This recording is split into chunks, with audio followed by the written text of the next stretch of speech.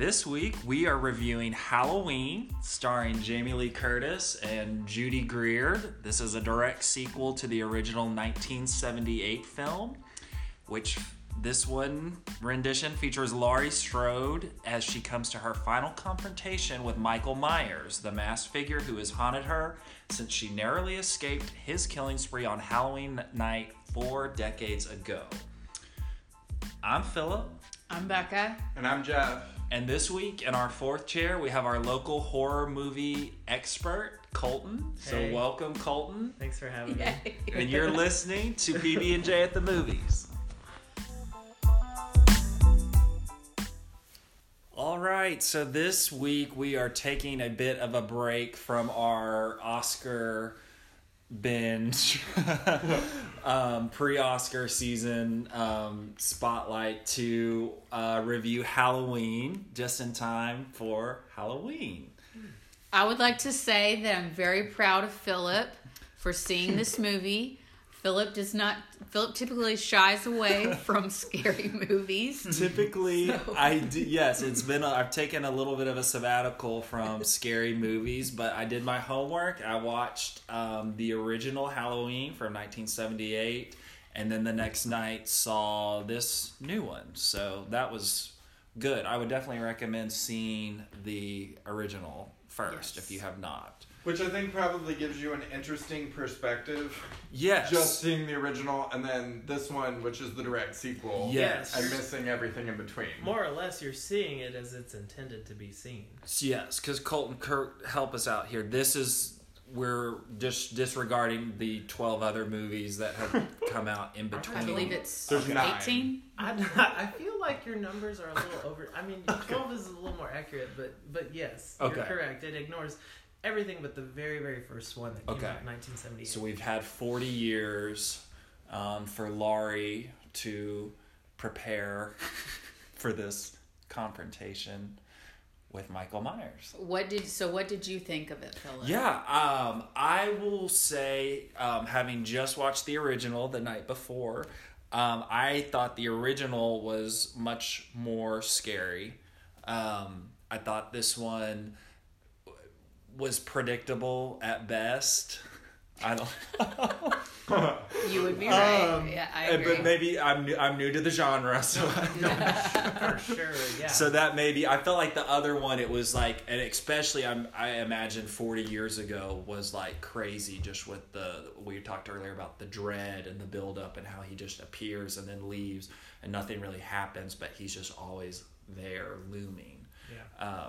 So I felt like this one, it took a lot more kind of backstory with podcasters and stuff. Shout out to the podcasters in the movie. But it just felt it took a lot more to kind of build into like, oh, this is a scary movie. But Right. I have to say, I had a lot of hope for this movie. I'm a huge horror movie fan. But I was a little disappointed. I thought it started off very strong when the two podcasters go to the hospital institution to meet Michael Myers, and it was a very intense scene. So that kind of got me excited. That part was in the trailer. But then I thought it was kind of a little slow, and I think some scenes were pretty scary, but overall I thought it was not as terrifying as it could have been. Jeff, what did you think? I thoroughly enjoyed this movie. I thought it was very entertaining. It was predictable, but I didn't care, actually. I thought there was a good bit of comedy in it, which I enjoyed. I did have some issues, which I'll talk about later when we get into spoilers. And one of them has to do with the podcasters, actually. But overall, I really, really enjoyed it. Colton? So as a fan of the series, I really liked it. I definitely would not say that it is my favorite sequel that has been offered up. But I appreciated the different look at what could come from something. I really like the idea that what it offered up as far as Laurie and her journey from what happened in the original one. I liked it ultimately. And you've seen it 3 times? Yes, I've seen this one 3 times. This Oh, one, I the new didn't one, know 3 that. times. Okay. So we weren't lying when we said this is bringing in an expert. I'll probably here. go see it again. Okay. honestly. Okay. So super fan. Yeah, I think I appreciated the humor and that it was really, really funny. I felt like halfway through there's a scene and she's with one of the characters is babysitting a guy, and it was really funny, and it wasn't taking itself too seriously until it kind of did, and then it just changes. Things escalated. And it was definitely one of the more intense scenes in Yes. the movie. I feel Yeah, like. yeah. So they probably could have built on that a little bit more, but they opted instead to make it a little bit more humorous, which I was a little bit disappointed in, to be perfectly honest, but I still enjoyed it. I loved the humor. Julian, the child that was being babysat, Yeah. is my favorite character in the whole movie. Yeah, That's he was definitely great. He was definitely because in the original Halloween, the kids that they babysit are, I'm like, man, how many of you have babysat? I did feel like if I am being super critical, amidst the humor, I felt like halfway through they're at a school dance, and I felt like we couldn't quite find our footing as is this a horror movie? Is this could have been a scene from The Perks of Being a Wallflower? Yeah, it felt like a like teen very love story. Yeah. teeny bopper, and I just was like, is that to kind of cater to the younger audience, or are we just, I don't know, I felt like it lost its footing a little bit, and I was like, whoa, this is a Halloween movie? I thought the role of the granddaughter's boyfriend was really unnecessary. I don't think it added anything to the story. It was a plot device to get her phone thrown in whatever that was, cheese dip or punch or whatever, I don't know what it was. It doesn't even matter. And to get her like off by herself where she wasn't with him But you could running from Michael Myers. That was the plot device they used. Yeah, I there's just- so Which many. we're getting into spoilers right now. Okay, sorry. Well, that was my fault. No, okay. Well, yeah, I guess that's true. One thing I appreciated is there were several similarities between the original Halloween and this one. One of them being the opening shot with the zoom-in shot of the pumpkin was very reminiscent of the first movie. And I also found that it was interesting how it starts with a decaying pumpkin and kind of rebuilds itself. Yes. Very symbolic of how he's back, Yes. you know. Surprise. Yeah. That pumpkin started as rotted, and it kind of rebuilds itself. And the credits, like, stylistically are the exact same as the original. Mm-hmm. And even though this one is ignoring it, also of Halloween 2, the original Halloween 2. Oh, okay. Yeah. Okay. And I kind of took the pumpkin symbolic of Laurie too, how she has been through so much. I mean, she, at her core, is a rotten pumpkin after all she's been through. And then she's philosophical of she you. spent these past 40 years building herself What back did you up say? to her full potential to prepare for this moment. Right. That's absolutely true. I think there was maybe I think that's more insightful than what I have. no double meaning in the regenerating pumpkin. Where do we put PTSD? Yeah, but I really doubt that Yeah. that's what they were thinking when they did that shot about Laurie.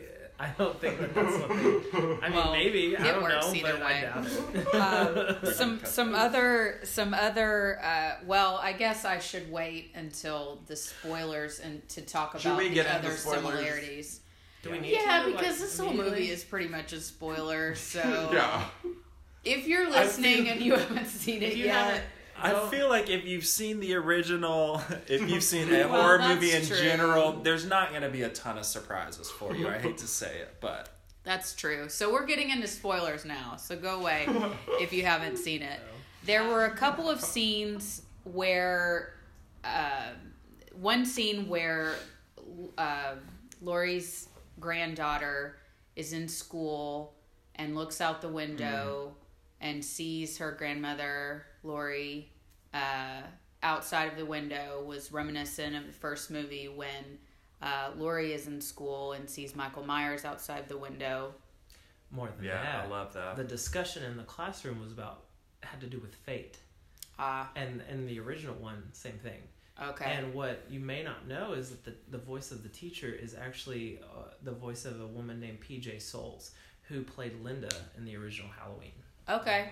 I did know about P.J. Souls playing her in the original, but that's interesting. And then skipping towards the end, the scene where the struggle between Michael and Laurie falls out the window, and then Michael gets distracted and looks back down and she's not there anymore, was also reminiscent of the first one. And so it was very interesting to see how the roles have kind of been reversed, and Laurie has kind of turned into the hunter. Yeah, So. I think a few of the problems I had with the movie would just be technicalities, like and I guess I've seen the original and this one, and that's all that exists in the universe right now because we're supposed to disregard all the other sequels. But like, why, when you're transporting this prisoner, why are you gonna do it on Halloween night? Why are you going to do it 40 years to the day? And why are you going to do it in a glorified school bus with no police escort? We're just asking. Why are you going to transfer him in the first place? He's obviously very secure in his first place. Because and then of money. why if he is so dangerous, why transport him on the same bus as all of these other patients? If they are so concerned about this man, why did they not have, like, throw him in the back of, like, a, I don't know, whatever those cars are that transport money or Armored whatever. car. Thank you. An armored car or something, you know? To be fair, though, did they think he was dangerous? Because 40 years of nothing. Like, after that, I'd be like, he's just there. If you've got him on a chain in the middle of a courtyard, like... Him and how many other people? I work at a state hospital. No one is in chains in our facility. But I'm saying, where we have people who have killed people and they're there by reason of insanity. Right. So obviously that was to build suspense and terrify you. However, if they have you chained in the middle of a courtyard, that's true. You're right. They know he was dangerous, and he has this doctor who we can talk about, who was obsessed with him. So he was obviously Dr. Loomis. Right. This was a doctor who apparently studied under his name Sartain, something like that, who studied under Dr. Loomis, and so obviously he is a special case. So I don't. That was my first big question: is why was he transported? And he even mentioned that he made a special request to the University of Illinois to be able to study him longer. Right. So yeah, okay, right. I see.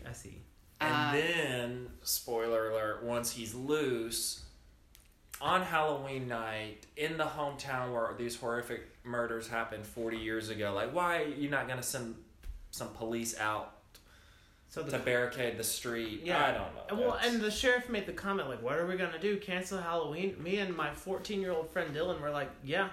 Obviously, that's what you're going to do. You do that. Yeah. Absolutely. Like, that would happen in Little Rock in a second. Yes. Probably, right? For sure. Yes. Yeah. So those were my main grievances with little plot points, I guess. And then at one point, this is kind of towards the end, Laurie, they're going back. She's like, I have to get back to her house, this compound, essentially, she's built over the past 40 years to trap Michael Myers, and she leaves with her daughter, but not the granddaughter, because she lost her phone at the dance, and I don't know, I just thought, in what case, like, they were just like, okay, let us know if you find her while they go. That didn't sit well with me. Obviously, the granddaughter ended up being a tough girl that could take care of herself, but even though she ran into the woods instead of running towards the cops. That's what I said. That was my last thing was, why would she not see the lights? And like Philip and I talked about. Did they have lights on though? Yeah, yes, there were no sirens, but they were flashing. Yes. While he was talking about that sandwich. They did. They I've seen it 3 did. times. Yes, they I'm did. struggling here, guys. Yes, they Okay, did. I okay. remember that. All right. So another thing that Philip and I talked about on the character of Laurie Strode is she obviously has PTSD. She has been preparing for this one moment for the past 40 years. She has barricaded her house. When we finally get to the scene where she's at her house, Philip and I talked about how why would you not have something like Philip mentioned, like an open floor like an open concept house where it's basically just one big room, maybe a chair, nothing for him to hide behind. Not 40 mannequins to hide from. Not 40 20 mannequins closets. with blood on them. Not a bunch of closets. Maybe turn on the light in the room if you're looking for him. So all of these things she's prepared for. And I just found that really hard to believe that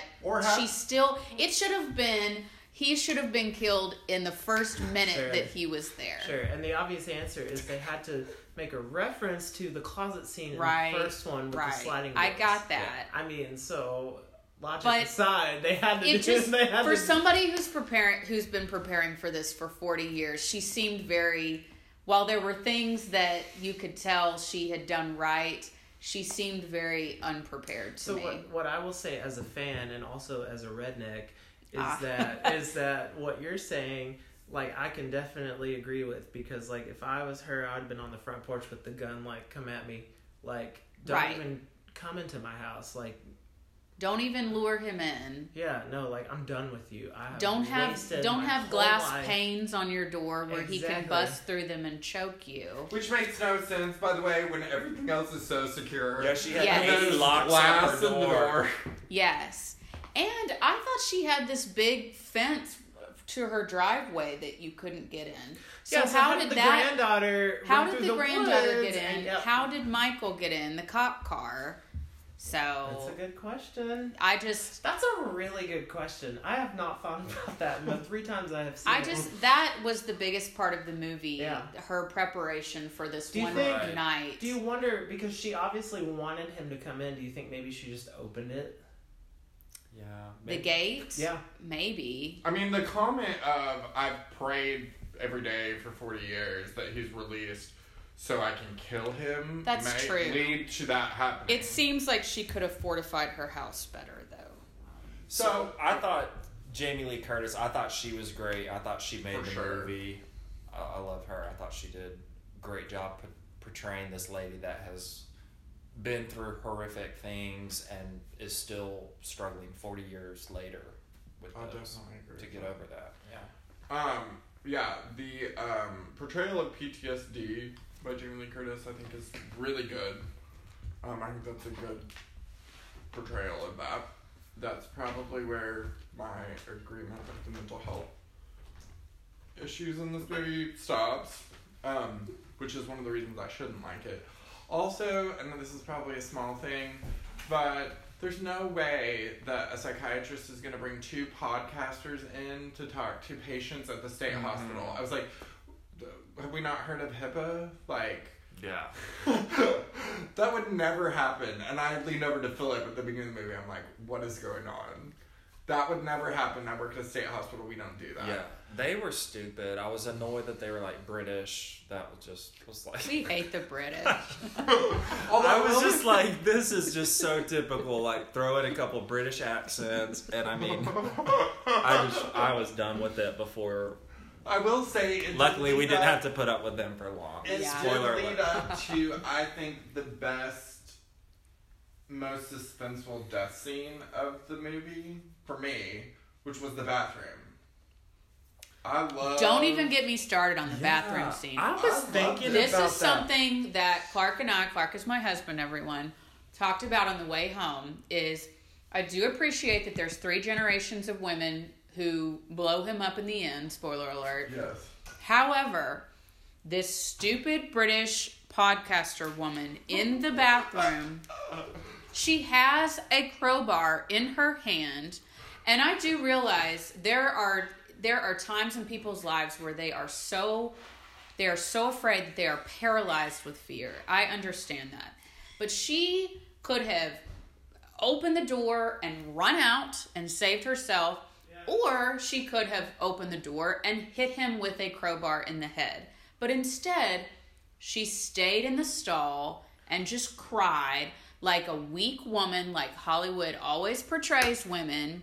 And then both of them are dead now. And I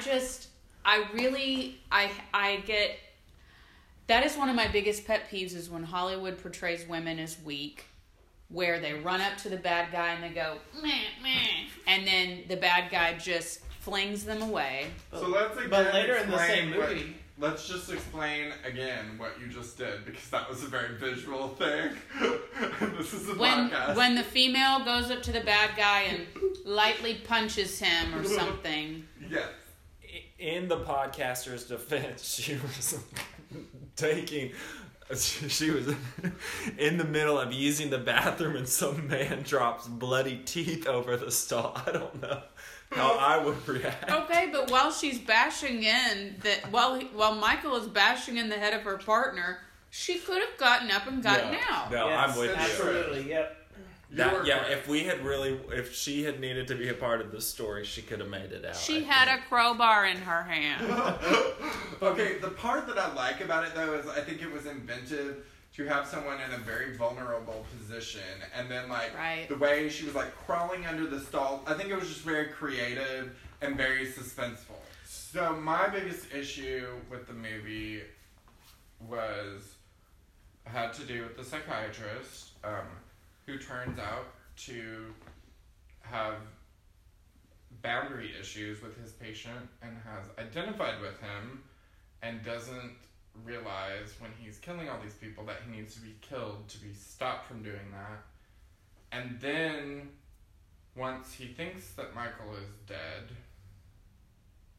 he puts on the mask and puts the dead body in the back of the police car with a person that Michael has been stalking and trying to kill all night. No, not all night. Well, part of the movie, sorry. For like a second. Did he know that he was dead? I thought he was putting his fingers up to Michael's nose, and I thought he could feel him breathing. He said that he was dead. But I don't think he really meant it.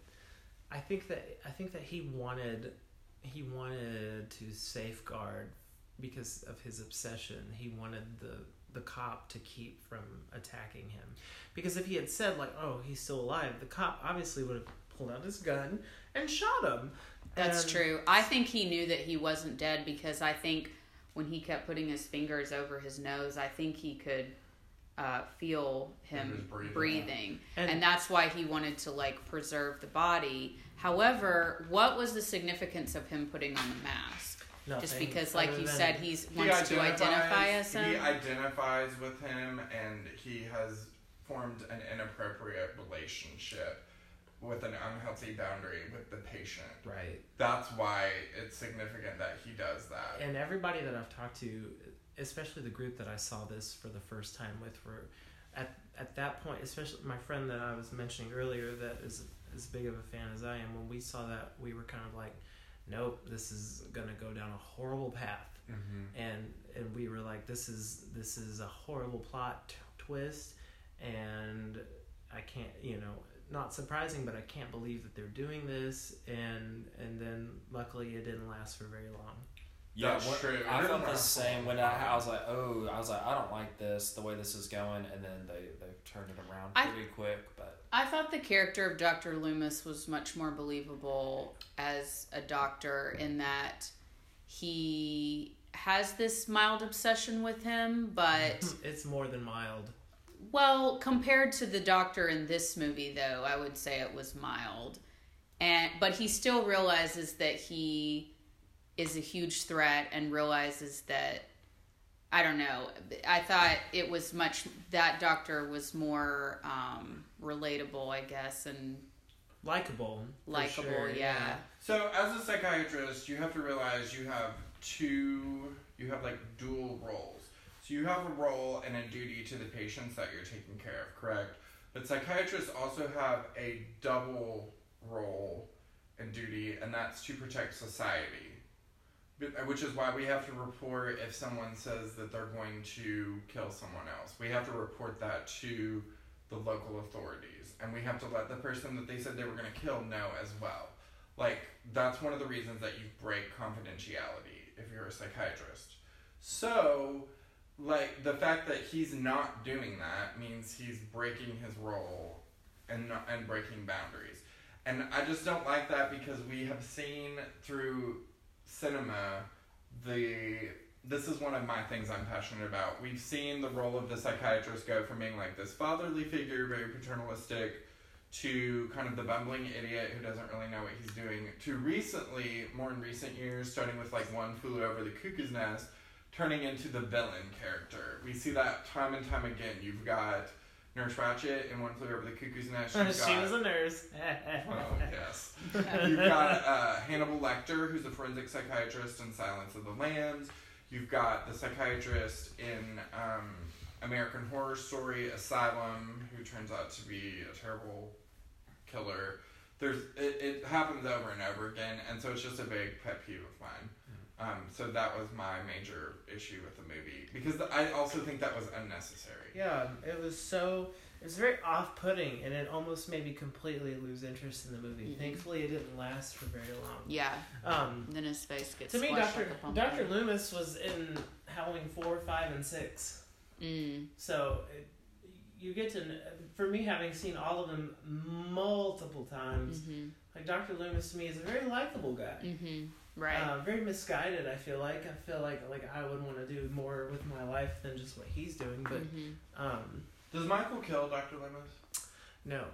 So that's also telling, because Michael doesn't give two thoughts about killing this psychiatrist. I mean, he tries. Oh, he does? For sure, yeah, but Okay. he never is successful. I had a question for Jeff. Being new to the franchise, like the movies I've seen were given no backstory at all on Michael, other than when he was 6 years old on Halloween night, he kills his sister. What are your thoughts on just, like, are we just to assume he is evil? Or, I mean, are we there's at no point that you have any inkling to why he's doing No this, motive. or you're in his head as to like, oh.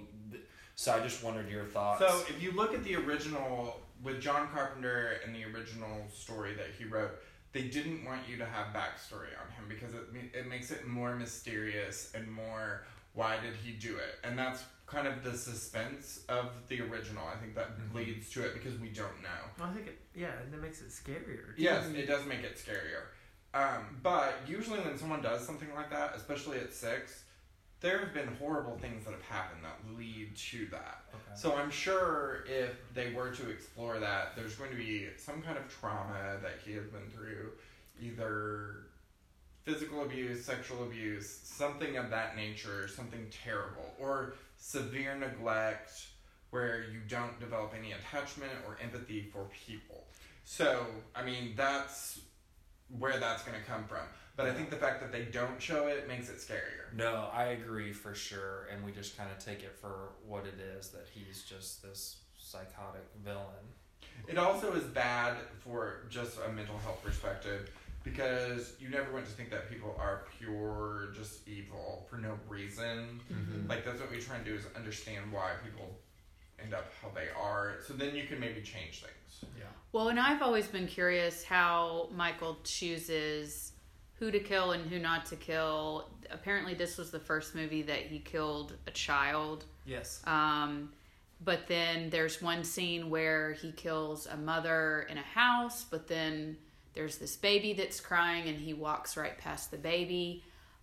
In the scene where Laurie's granddaughter is stuck in the back of the cop car with him, he chooses to, even though he is right next to the granddaughter, he chooses to kill the doctor first, and the granddaughter escapes. He doesn't kill kids who are trick-or-treating on the street on Halloween night. So I've always been curious, but he does kill like teenagers. So I've always been curious if there's a significance in the fact that he doesn't kill really young kids, or if that's just because Hollywood doesn't want to show that. I don't know. I mean, that's probably it. Well, also, he doesn't kill kids on the street because there's people everywhere. Well, Like, he kills people in houses, or the teenagers that he kills outside, he's the only one there.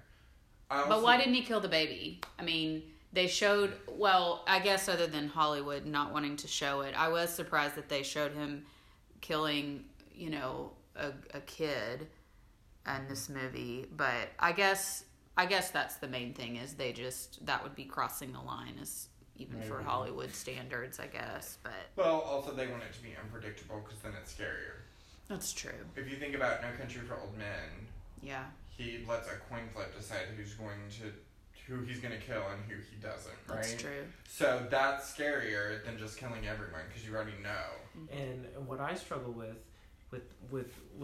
thinking about this as being a direct sequel to the original Halloween is why Laurie Strode? Like, what is it about her?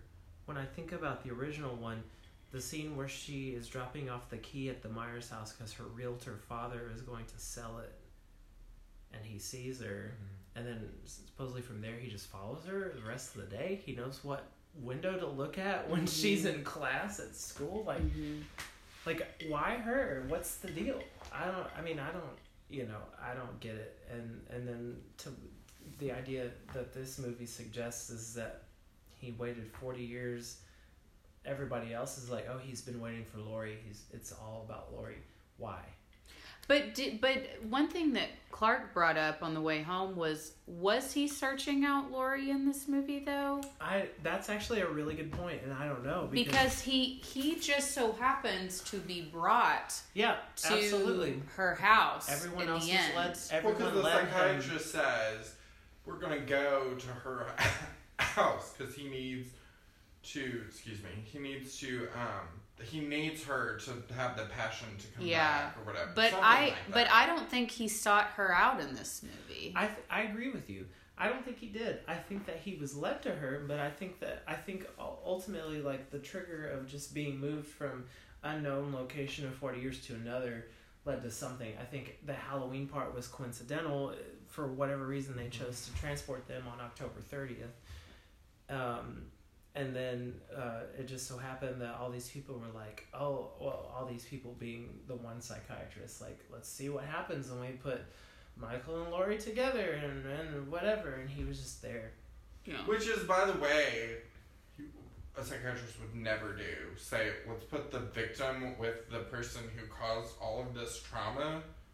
Especially if you might do it if you're trying to do a clarification, if Michael Myers' character had actually gone through some treatment and realized, oh my gosh, what did I do? I'm sorry, and wants to clarify with the victim. But if that has not happened, you would never do that. That's not helpful for anyone in that situation. And I think that the two podcasters that we've been talking about that mentioned to Laurie towards the beginning about her meeting with Michael at Smith Grove, the mental hospital, and talking with him, like, that would have been interesting to see how that would have gone. Damaging. Sorry, I'm thinking about it would have been interesting, you're right, but completely damaging. What kind of closure could come from something like that? None. He's not going to talk. He didn't talk. He wouldn't talk. He's not. Yeah. Yeah. I think it would be her, like, lunging at him, and I don't know. Well, and I think it's hard to understand also from her perspective. Like, she was just babysitting some kid on Halloween night, and he targeted her and her friends unbeknownst to her until she figured it out, and then like, which is why the original Halloween they wanted to call the babysitter murders, right? Just he's a serial killer out getting these babysitters. Yeah. Well, I think anyone that willingly paid money to go see this movie is going to have a good time and is going to enjoy it for what it is. For sure.